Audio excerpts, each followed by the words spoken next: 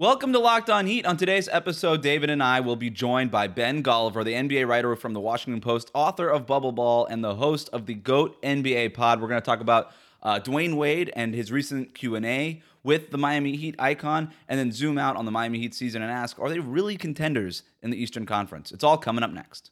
You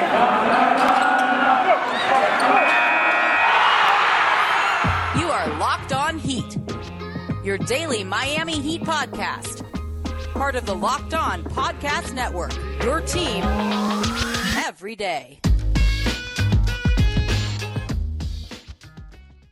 All right, it's a Wednesday edition of Locked On Heat, your daily podcast covering all things Miami Heat, however you may be listening. YouTube, Odyssey, or your favorite podcast app. Thank you for making Locked On Heat your first listen every day. We are here with Ben Golliver, NBA writer for the Washington Post, author of Bubble Ball, and the host of the GOAT NBA pod. Ben, thank you so much for jumping on. Before we get into your thoughts on the Heat this season, you spoke with Dwyane Wade for a Q&A piece over at the Washington Post about his new book. In it, you guys talk about some of the many phases of Dwyane's career, from the 2006 finals to the Big Three to his final season in Miami.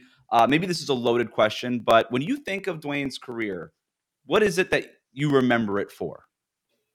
Well, first of all, it's so great to be back with the real peanut butter and jelly of the Miami Heat scene. That's, Wes and David. So nice. Wes, did I hear right that you've headed back to the Florida? Are you officially back in town running things? Is that right? That's right. I'm here in downtown Miami. Not quite running things, but silently moving. I'm like the G in lasagna. Well, that's brilliant. It's good to hear. I mean, it's a nice homecoming story. In terms of your question about Dwyane Wade, yeah, look, I actually thought his comments to me showed an amazing amount of clarity about his own legacy and his own career. You look at like Scottie Pippen, for example, here on his book tour over the last week or two. He's saying all sorts of stuff, trying to, rehash old rivalries with Michael Jordan and, almost, burnishing his own legacy at Michael Jordan's expense. And Dwyane Wade couldn't have been more of the opposite, right? He's very comfortable in retirement. He has a lot going on. And when he looks back at his career, he sees a player who maybe wasn't quite on Michael Jordan's level, wasn't quite on LeBron James's level, wasn't quite on Kobe Bryant's level, and yet is still very clearly a no-brainer first ballot Hall of Famer and one of the NBA's top 75 players of all time, as he was recently named, right? That's exactly how I remember Dwyane Wade. Pretty much top 5 shooting guard, one of the very best players of his generation, and yet still maybe just a half step below the true all-time greats. But it's remarkable that, he's only a couple of years removed from the game, and he's tried to get into all these other, business interests, co-owner of the Utah Jazz and TNT commentator and all of these things. And yet he can already see with like a lot of honesty and clarity about how he stacked up with the greats. I think that's pretty tough. It's pretty rare. We don't often see that from players who reach that level of greatness. That's an incredible level of honest self-assessment for an NBA player. Most of the time you don't get that, especially in retirement. They kind of see things through a very different lens after they're walking away from the game. But I'm kind of impressed by Dwyane having that kind of clarity and saying, you know what, the humility maybe is not quite the right word, but the ability to say, you know what, I wasn't up there with the rest of them, but I was still pretty damn good.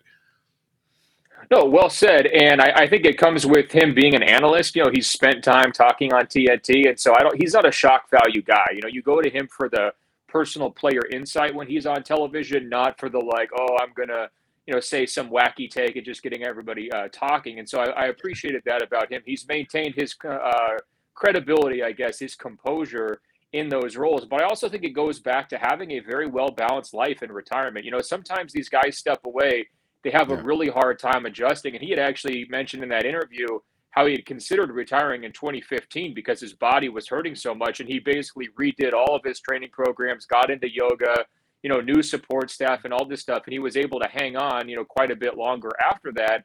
I think that just kind of helped him mentally prepare for what was going to come next. And you go right down the list. I mean, he's writing books. He's a part owner of the Utah Jazz, right? He's obviously got a lot of Hollywood interests with his wife and family. His son now, he's a dad coaching a basketball son who just got drafted in the G League. And then he's also out front on some social issues with his daughter as well, right? So you add all those things up. He's got a lot going on. And I think that helps with the perspective stuff. If all you've got in your life is your memories, it's very easy to turn into that Uncle Rico character, right? And Dwyane Wade is like the opposite of Uncle Rico. Yeah. Scottie Pippen is Uncle Rico, and he's screaming at the mountains right now. Just saying you're Uncle overrated. Pip really is. He's telling us he could throw a football 100 yards. Like, we watched Jordan do it, man. We know. We were there. There's a lot to get into here, but in some ways, Dwyane Wade feels very relatable in a strange way. In many more ways, he's not relatable at all. This is a Hollywood star. He's got business interests. He's a host of a game show. He's married to a celebrity. All these. He's Hall of Fame basketball player also. All these things. But in your Q&A, Ben, I think I found maybe the most relatable bit of information that I've ever seen on Dwyane Wade. You asked him who he hated playing against the most, and his answer was Lance Stevenson. And before I ask you about, look, us in the media, we know a lot about basketball, but we don't really know what's going on the court a lot of times. But I can tell you over the last, decade, however long Lance Stevenson been playing, I thought it was very obvious that we knew exactly what was going on the court when Lance Stevenson was playing. He was annoying. People hated playing against him. And I love to hear Dwyane Wade saying, you know what? That the blowing in the ear stuff, all that stuff, man, I hated playing against him. So my question to you, Ben, is which NBA player would you have hated playing against the most? And why? Well, first of all, the reason why I asked that question to him is because his new book, which is like a photographic journey through his life, right? It's very complimentary. And he actually says in a different answer to a question like, hey, off the court, I'm actually a pretty nice guy, but on the court, I turned into this very competitive player. And the book reflects the nice guy voice a lot. I mean, he's just talking about how much fun it is to do battle with like LeBron and Kobe Bryant on the court, how much he loves Michael Jordan. Michael Jordan shaped his life. He even has a whole section about the media, and he goes on and on. He's got a picture with Rachel Nichols and talks about how Rachel Nichols is this huge professional. It's like, how many NBA players are going to devote a section of their book to their warm and friendly relationships with media members, right? And so then I was like, well, come on. I mean, so this laying it on a little too thick. So who really bothered you? And it was a quick answer, Lance Stevenson. It wasn't a hesitation answer whatsoever. He called him Makeup Dance Lance, he had some other nicknames for him, which I thought was great. Old blow in your ear, Lance Stevenson. He referred to him as such. That was pretty hilarious. Old blow in your ear, Lance Stevenson. But you could tell Lance succeeded in getting under LeBron's skin and Dwyane Wade's skin. Now, that doesn't mean you're going to be able to win an entire playoff series against Hall of Fame level talents by blowing their ears and, doing the old J.R. Smith, untying their shoe trick and all that stuff.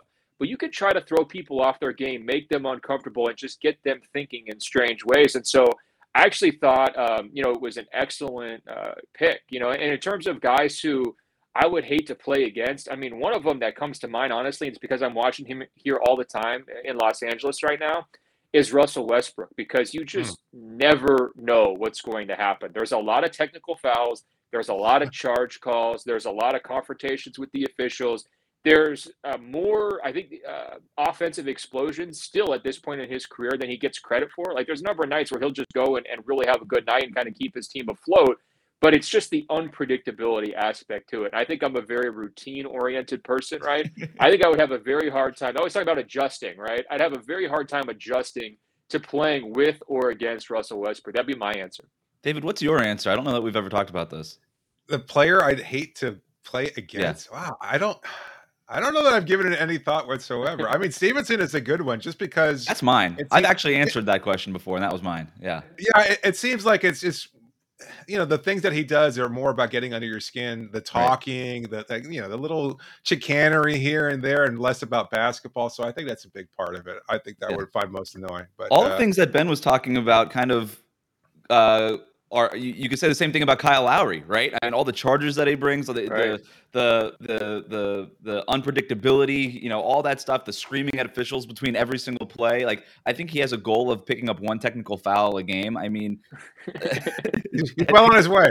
Yeah. Well, look, when you're that competitive and you get to your mid-30s, it's sort of like all bets are off. Like, you've sort of entered the sweatpants mindset, of life, where it's like you're not trying to put on a good show for everybody anymore. Right. Appearances don't matter quite as much. And I think Kyle Lowry's there, where it's just like, all right, look, we've seen this missed call before. I'm just going to let you know about it. I'm not going to be polite like I might have been 5 years ago. I'm Well, changing my answer. I'm changing my answer. It's going with Kevin Garnett there. I can't. Oh, Yeah, the attitude, the Yeah. tough actresses, kind of performative art of Yeah. his screaming and yelling Pushing would buttons. absolutely, yeah, absolutely. well, he got down on his knees and was barking like a dog, and that was very controversial. I don't know if you guys were were you covering the league all the way back No, then? Maybe not, but no. that was very early in my writing tenure, and it went viral on whatever the early stage of Twitter was. And it was a huge debate. Did Kevin Garnett cross the line by barking like a dog in front of Jared Bayless? It was a big one. Today's episode of Locked On Heat is brought to you by Calm. When it comes to athletes, we tend to focus on physical fitness, but there's another side to the game that's just as important: mental fitness. Calm, the #1 app for sleep and meditation, has teamed up with LeBron James to help you train your mind to become the champion version of yourself. LeBron and Calm know what your mind is like, any other muscle in your body, but you don't have to be a world champion to learn how to train it. Calm can help you train your brain so you sleep better, reduce your stress, and perform at your best, just like LeBron. For LeBron, sleep is a critical part of his mental fitness routine. And as he says, quote, "Getting good sleep and finding time to rest is one of the most valuable things I could do for my body and mind. From the sound of rain falling on leaves to bedtime sleep stories, Calm puts me to sleep within minutes, which means I wake up ready for any challenge," unquote. So if you head to calm.com/lockedonnba for a limited time, you'll get 40% off a Calm premium subscription. With Calm, you have access to the nature scenes LeBron loves, like rain on leaves, and so much more, like sleep stories and meditations, so you can be ready for any challenges that life throws your way. Again, for a limited time, our listeners can join LeBron James in using Calm and get a 40% discount on Calm premium subscription at calm.com/lockedonnba. Unlock content to help you focus, ease stress, and sleep better. Get started at calm.com/lockedonnba. That's calm.com/lockedonnba. Today's episode is brought to you by Built Bar. I love Thanksgiving, all of the good food and treats and plenty of them, but maybe you want a yummy dessert that isn't so full of calories and sugar. It's the perfect time for Built Bars. Built Bar is the new holiday dessert. Feast on something delicious and feel good about it. One slice of pie is upwards of 300 calories, and that's on the low end. Most Built Bars are only 130 calories and only 4 grams of sugar with plenty of protein. Replace that coconut cream pie with a coconut Built Bar. Replace that raspberry pie with a raspberry Built Bar. They have a ton of good flavors that can replace any pie. Low calorie, low carb, low fat, high protein, and covered in 100% real chocolate. Built is a great option for when you're hungry. If Thanksgiving isn't coming soon enough, go for a Built Bar or two right now. Share some at your favorite family gatherings. It'll make things less awkward. Maybe your Aunt Betty hasn't tried a Built Bar yet. Now you have a conversation starter. New surprises all month long. Limited time flavors arriving at Built.com regularly, so check out the site. There's nothing like Built Bar Black Friday. Mark your calendar. Black Friday is going to be a huge event with all sorts of surprises where you could stock up on your favorite Built Bars. Here's our offer. Go to Built.com, use that promo code LOCKED15, and you'll get 15% off on your order. Again, use that promo code LOCKED15 for 15% off at Built.com. Let's go ahead and zoom out to the Miami Heat this season. They're 9-5 right now, 4th in the Eastern Conference. They're 1.5 games back of Washington for first place in the conference. You look at their metrics: 4th in offensive rating, 9th in defensive rating, 2nd behind only the Warriors in overall net rating. But I think that they've been hard to evaluate, partly because they haven't had Jimmy Butler for the most part for the last 5 games. They're coming off of now a 2-3 road trip. That was pretty rocky. And when you dive into some of the particulars, like this is a team that gives up a ton of threes. They're really reliant on the mid-range shot, but they do rebound the crap out of the ball. They're good defensively. They move the ball well. I mean, sometimes the ball movement is like 2014 Spurs level. But again, really, really hard to evaluate. They've also had the 5th hardest schedule in the league, and it's not getting any easier. So with all that said, Ben, what have been your early impressions of the Miami Heat? What stands out to you? Well, first, they were already the team that you didn't want to have to play in the playoffs just because of how kind of physical and focused they are. And Spo's, ability to deploy zones here and there and just throw you off and get you in your own head. I mean, they've been a tough out. I mean, last year obviously was an exception with the kind of the bubble hangover in the first round. They went pretty quietly, but in general, that's a team you don't want to have to play in the playoffs with Jimmy and Bam, right? They just doubled down on it this summer, and you get Kyle Lowry, who's that type of player, and you get PJ Tucker, who I think has been, ask Kevin Durant how fun it was to play against him. Now, KD had a lot of success, but, he had to earn every single one of those baskets with PJ in the mix. And so, I don't know if they're the most talented team in the Eastern Conference, certainly, but they're a team that you don't want to have to face in the playoffs, especially if they're healthy. I think one big takeaway before Jimmy's absence, and maybe his absence underscored this, he's still underrated. He tends to get put in these conversations with guys like Jason Tatum when you're looking at like top 100 rankings before the season. I know who I want, and it's not just because Jason Tatum is ice cold right now. I'm taking Jimmy Butler and his competitive spirit, his two-way impact all day, every day, right? And so I think that was one takeaway. The other one that I've had, and look, Tyler Hero has been getting a lot of attention going all the way back to preseason, sixth man of the year candidate, most improved player candidate, totally deserved. He's overqualified to be a sixth man. And when Jimmy's been absent and you see where do they go for offense in these couple of games, especially when they were here in Los Angeles, when they were needing a bucket or somebody to create, it was usually Tyler Hero. Now, Kyle Lowry did have one just phenomenal quarter. So, he was able to kind of step forward and handle some of that as well. But they were really looking hard for Hero. And to me, it's interesting because he's coming up on extension talks, right, in the not too distant future. He's got to start to think here at this point of his career, what path do you want to be on?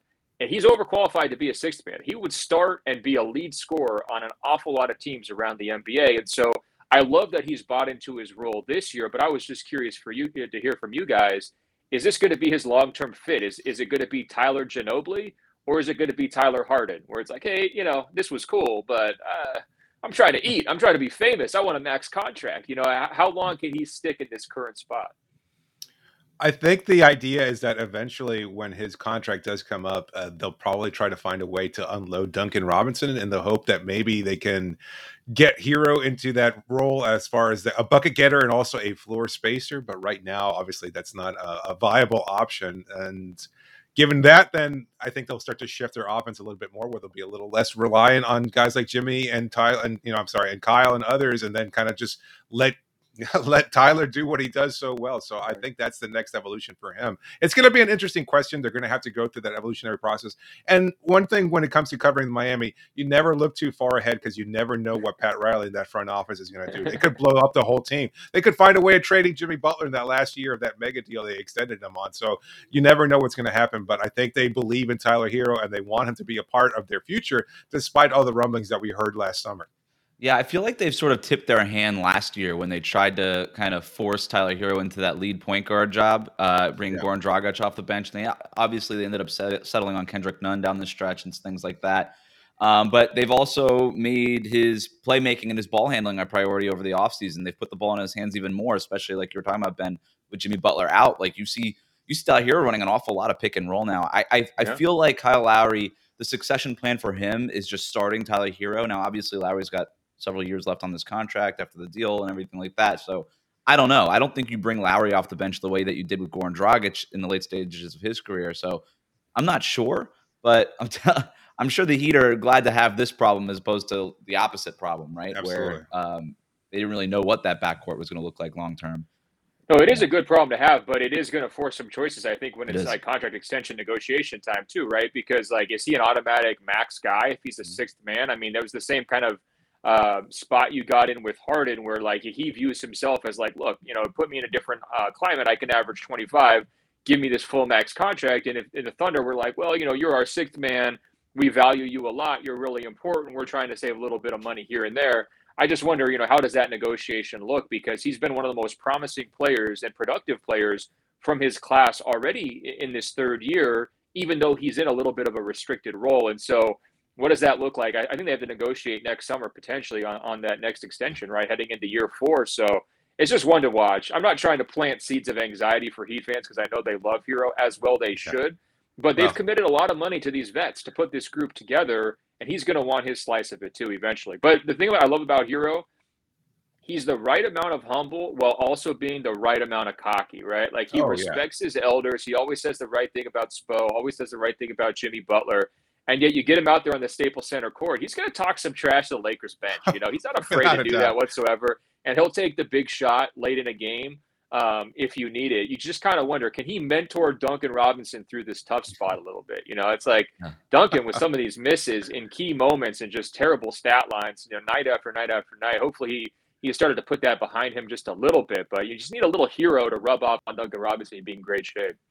Yeah, that age disparity probably makes it tougher because I can't imagine Duncan like at 27, almost 28 years old, looking at that 21-year-old kid and saying, "What are you doing? What kind of advice are you going to possibly offer me?" But No, I know. I, I'm just teasing, but it's one of those things. It's a reminder: you're born with the swag, or you're not. You know what I mean? And I'm not saying that Duncan Robinson is swagless, but I think he's yes, probably you are. got a podcaster's level of swag, and Tyler Hero's on an influencer's level of swag. So you're saying a lot of swag then. A podcast level of swag to me is a lot of swag. All right. Ben, you mentioned the Eastern Conference before, how they're not the most talented team. Miami is not the most talented team in the East, but with what you've seen from Brooklyn this season, with Philadelphia's recent slide and all that stuff going on over there, I know Washington looks really good. Chicago looks really good. All these teams, I think we still need to see the rest of this next couple months to see if they're for real or not, or just how real they are. But all that to say and to ask you, how open is the Eastern Conference at this point? Well, I think first of all, it's a lot better than it's been in recent seasons. I used to call this the Paul Millsap effect, where you'd have players move from the West to the East, and all of a sudden their reputations would enhance and they'd find a lot of success. Maybe we call this the West Goldberg effect now. You move from the West to the East, all of a sudden, everybody's loving life and things look a little bit better. Food tastes better, drinks taste better. But look at Washington. Who'd they add? A bunch of Western Conference players: Kyle Kuzma, Kentavious Caldwell-Pope, Montrezl Harrell. Look at Chicago. Who did they add? A bunch of Western Conference players: Alex Caruso, Lonzo Ball, right? Even the Brooklyn Nets, who did they add? Kevin Durant, James Harden, Western Conference players. This is the key to the Eastern Conference's resurgence. They're just, very carefully poaching talent from these Western Conference teams and making things a lot more interesting. I've really enjoyed it for the first time in a long time. I've been a Western Conference elitist, just always pointing out the disparity between these two conferences for the last 20 years. And finally, the East is really holding up its weight, not only in terms of wins and losses, but intrigue. I mean, you've got all those teams you mentioned have interesting stories going on right now. And some of them are off the court with Simmons and Irving and all of that. But a lot of them are on the court, too. I mean, Chicago's chemistry has been excellent. I was really impressed by them last night. Washington, it's the best vibes in Washington, I think, in like 30 years. I mean, it's been a long time since anyone's been as happy as the Wizards seem to be. So it's been a promising start for those teams. I do think once all this shakes out, the teams I would fear the most in the playoffs right now, like once we get there, Brooklyn, Milwaukee, who's had a really kind of rough and dodgy start, right? Miami, obviously a team that's built for the playoffs. And then I think those are still the top three in my mind in terms of, okay, like who you're actually going to fear. I don't fear the Knicks at all in terms of playoff. I didn't last year. Atlanta has been very shaky. I'm not sure they're going to be able to get back in that mix. Philly, it's the same story with Philly every year. When they finally get out of the second round, I'll see it when I believe it, right? So to me, we've got a lot of unexpected teams rising up the standings and a few teams that have been disappointing. When all of that levels off and we get to April and May, I still think the three teams you got to really consider strongly: Brooklyn, Milwaukee, and Miami.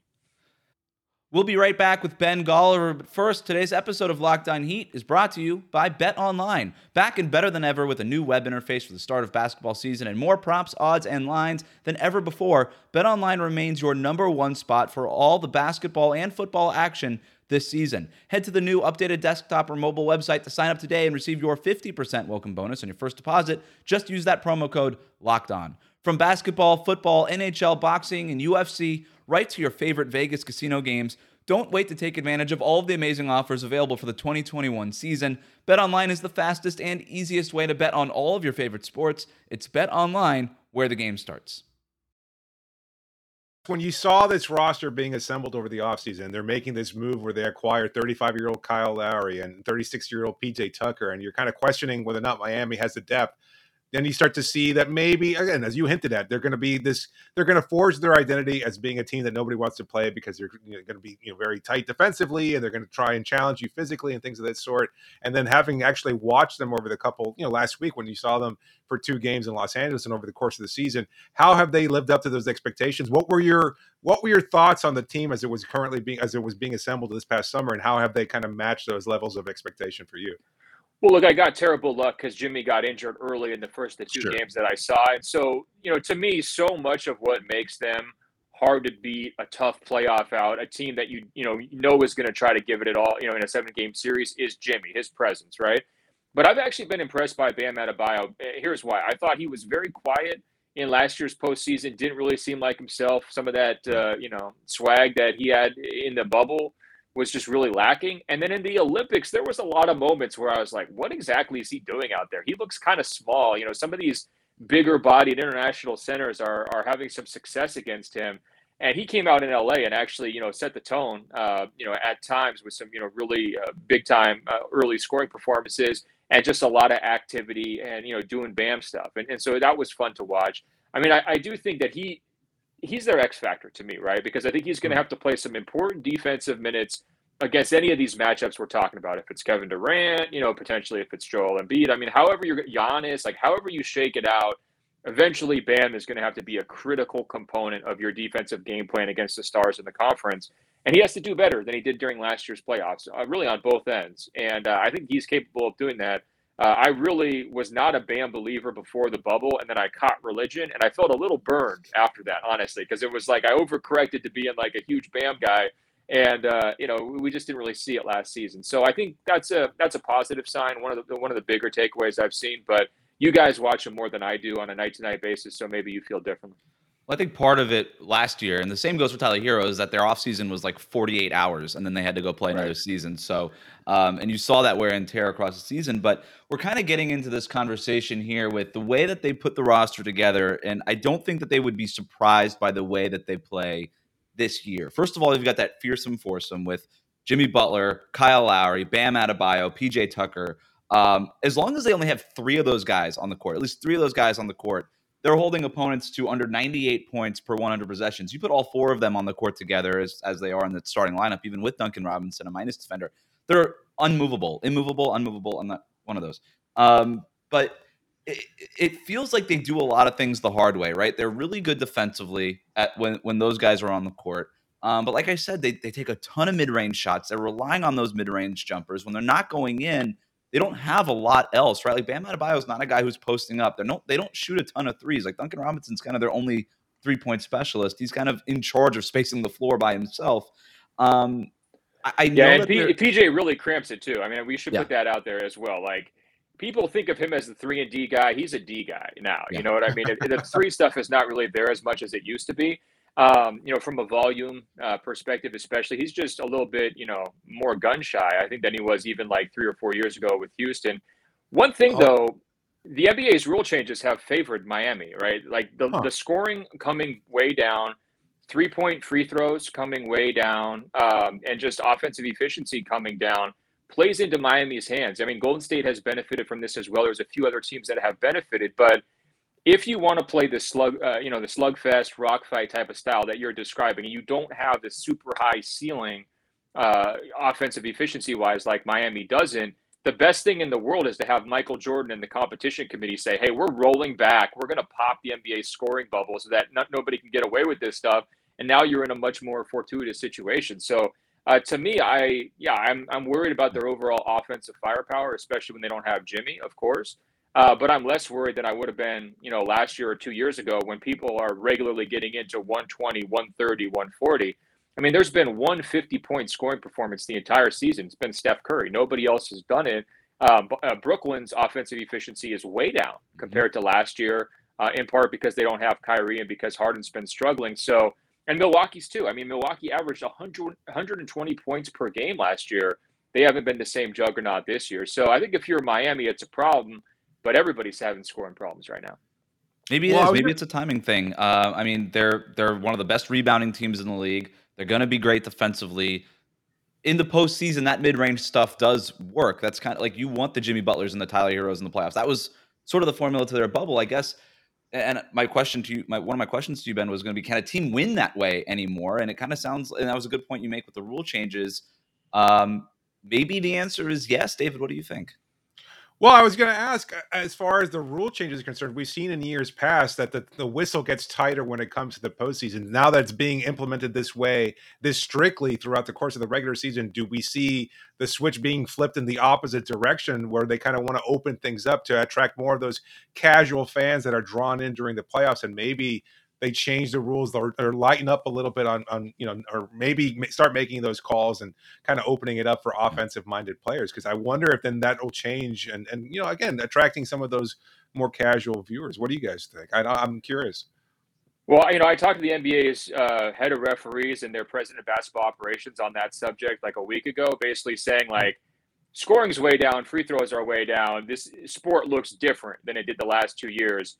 This isn't just like an early season point of emphasis, right? You guys are going to stick to this because it looks better. I mean, there's a much healthier balance between offense and defense. And they assured me we're not going to roll this thing back. We're sticking with it. The competition committee is happy.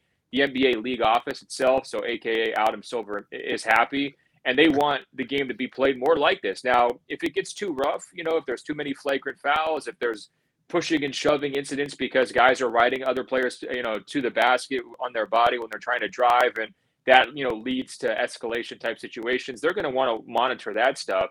But I think they're pretty firmly committed to having offense not be as ridiculous as it was these last couple of years. And keep in mind, offense efficiency and scoring went up for 6 straight years from 2015 to 2021. This was just like a roller coaster out of control. It needed to correct, and I'm glad they found a way to bring it back. Yeah, I am too. You mentioned not getting into some of these. Players are frustrated with some of the ticky-tack fouls not being called. They feel like they're getting maybe bothered a little bit more. They're probably a little spoiled over the last few years, right? Like it's largely turned into a finesse game, and now you've got Denver getting into fights. We had that scuffle between Miles Turner and Rudy Gobert the other night. But hopefully that stuff, starts to wane a little bit. I mean, even Damian Lillard, not that he got into an on the court altercation at all, but in press conferences after games, talking just clearly frustrated with the lack of foul calls. James Harden, same thing. But yeah, you hope that stuff goes away so that we can keep nice things, right? Like this is a nice thing. Let's keep our nice things. Yeah, and I would just say, like, they didn't roll it back to the 1990s, right? I mean, we're not seeing Charles Oakley and that kind of behavior every single night. They just brought it back to about 2017 or 2018 levels. And it's really easy to kind of forget because of the pandemic, because of how much basketball we all watch, what each one of those seasons individually looks like. But these last 2 years, nobody was playing defense. I mean, it was 50-point nights almost every night, it felt like. So many different guys were able to kind of, pad their stats. I almost look at the pandemic era, the NBA's pandemic seasons, the last 2, as sort of like the juice ball era in baseball, right? I mean, it's really noticeable how much a pickup there was. And so I think that the NBA rightly identified the problem and found a pretty convenient and clean solution to just, roll back the clock about 5 years, not 30 years. Yeah. To bring it closer to home here too, I mean, you mentioned the pandemic season, and in the bubble, those 2019 Lakers, that formula that I was just talking about with Miami, really good rebounding team, really good defensive team, not a great three-point shooting team over the course of the season, but the Lakers in the bubble got hot. Obviously, they beat Miami in the finals there. That's the same formula, and the Heat are kind of following that formula. It feels like they learned from that Lakers series, and then after that, learned from getting swept by Milwaukee last year, the sort of things that they needed to do. They're obviously trying to double down on bringing more predatorial offensively, right? Opportunistic, finding ways to leak out with Kyle Lowry in transition, using Jimmy Butler to attack mismatches, Tyler Hero using getting him in mismatches and things like that.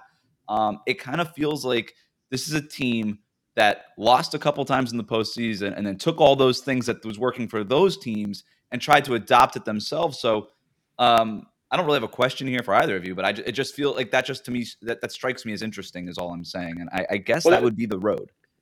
No, that was my takeaway from the Lowry edition. They just needed an organizer, right? Somebody just a steadier hand to get teams into offense, to be reliable on a night-to-night basis, kind of from a health standpoint too, because Dragic had some issues there at some key moments, right? And so to me, that was a really smart addition, a targeted addition like you're describing, addressing a clear weakness and going out and filling it. Now, did I love the price necessarily or the term and all that? I mean, you can nitpick those kinds of things. But it was, pretty clear Lowry was going to be a good fit. Like he was going to be very helpful and an upgrade in that spot when they grabbed him. And as you mentioned, Pat Riley, like that's all he needs to hear. He is not going to sweat the details of like, how is this going to screw up our cap space in 2 or 3 years, whatever else. He's trying to put together a title contention team. He understands with Jimmy at this stage of his career, the clock is ticking. How many more years does Jimmy have to be a number one guy on a title contender? Fair question. I would say maybe 2, maybe 3, but that might be generous, and so the time is now for Miami, and they acted like that. Well, Go ahead. Oh, I had one more question. I was just curious because you've seen the team, albeit without Jimmy Butler, for a couple games in Los Angeles, but obviously they're still one of the top teams offensively and defensively. You've seen the depth on this roster. Tyler Hero certainly helps that. They expect Victor Oladipo in some capacity, but if you had to step away and kind of look at what this team is missing as they approach a trade deadline or the buyout market or anything like that, or maybe they just stand pat. What do you think is missing from this group in order for them to kind of be able to get past more easily, past the Brooklyns and other teams in the Eastern Conference? They need one more line of defense between Udonis Haslem and playing time. Okay, they can't get into a situation where there's so many injury issues and people. Markieff Morris was out for whatever the post Denver Nuggets issue was. I still feel like there's a hole there, and then also I think they're trying to figure out which ones of these backup guards and wings can really be reliable and give you quality minutes who are going to be like fits alongside Hero. I think sometimes that second unit just becomes like Tyler and question marks, right? And so maybe that's another spot as well. I was stunned to see Udonis Haslem take the court and playing like real minutes in person.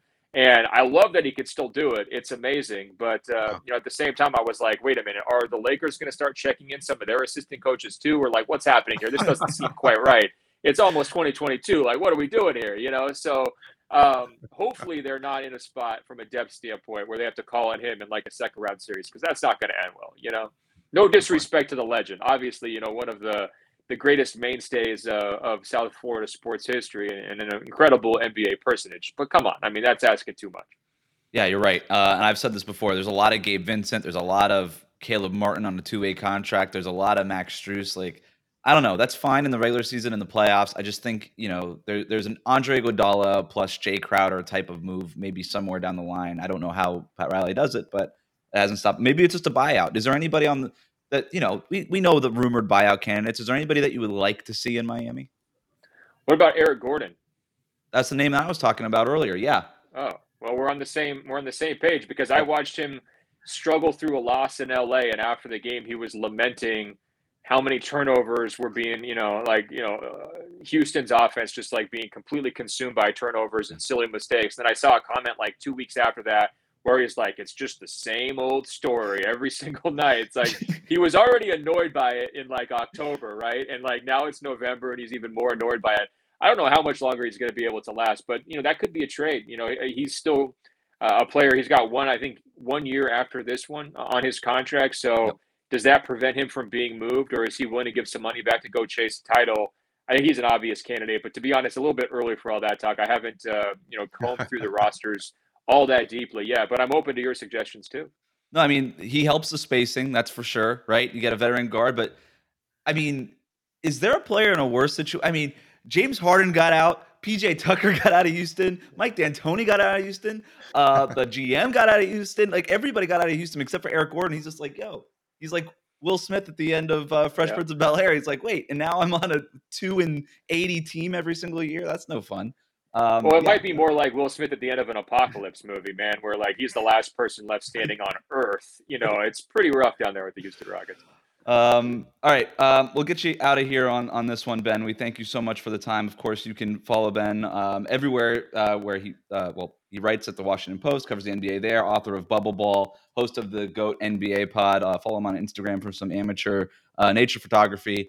Amateur? What do you mean amateur? Are you getting paid pro for it? Wes? Come on now. We'll get you a sponsorship. Those shots from the Orlando bubble were one of the, fantastic. First of all, NIL stuff. Published photographer in my own book, Wes. So I would say professional. And then Counts. I understood. I took a little dig there at Haslam, so you had to come back. I get how that works, but boy, unbelievable disrespect. You have an NBA vote this season, correct? We don't vote at the Post. We have a little high horse policy about credibility of media, and so I think it's given how they've tied all these awards to contracts, it actually makes more sense now than ever. I voted for a number of years, probably like 4 or 5 years, but now I'm officially an abstainer, or I not even really offered because our paper is an abstainer. All right. Well, when you were at SI, you mean you used to vote there, and then once you made the move over to the Post. Yeah. Well, that kind of ruins my question, but we could still get into the spirit of it. Can I at least get you to endorse Tyler Hero right now for Sixth Man of the Year? Can I just get you on the record to endorse Tyler Hero as your Sixth Man of the Year, regardless of what happens over the next several months? Well, look, I mean, Wes, your listeners and your viewers can go subscribe to the Washington Post Post-Up newsletter, and in that newsletter, I predicted preseason predictions. Tyler Hero, Sixth Man of the Year. Now, I had Ja Morant as my most improved player, and I know that's a real dicey subject because, people want to say Miles Bridges, and I know people want to say Tyler Hero as well. I've been blown away by the leap Ja's made from being like really good to great. So I'm like full on, campaigning on behalf of Ja for MIP. But I think Tyler's going to win it because, first of all, like he's the marketability stuff and like the virality of some of his clips in terms of like how he just, goes crazy on social media all the time. Even the fashion stuff helps in this conversation when you've got voters who are sort of just, not really plugged into it on a day-to-day basis. He's almost built to win this award. Miami's going to win enough. He's going to have the scoring number. People like him. That's usually a pretty, dynamite combination. I think he's going to win it. He's Ben Golliver. He's one of the best follows possible if you're an NBA fan. So please follow him. If you're not already, you're crazy. I don't know what you've been doing, living under a rock maybe, for all your NBA content and professional nature photography. But that'll do it for us today over here on Locked On Heat. Remember to subscribe to new episodes of Locked On Heat on YouTube or wherever it is that you listen to your podcast. Comment and leave a 5-star rating. And you can reach us on Twitter at Locked On Heat. Thank you for making Locked On Heat your first listen every day. Now make your second listen Locked On Fantasy Basketball. Josh Lloyd hosts the #1 daily fantasy basketball show on the planet. It's free and it's available on all platforms. Ben, thanks so much for jumping on with us. It's my pleasure. You're too kind, Wes. You're too kind. Thank you. Never been accused of that before.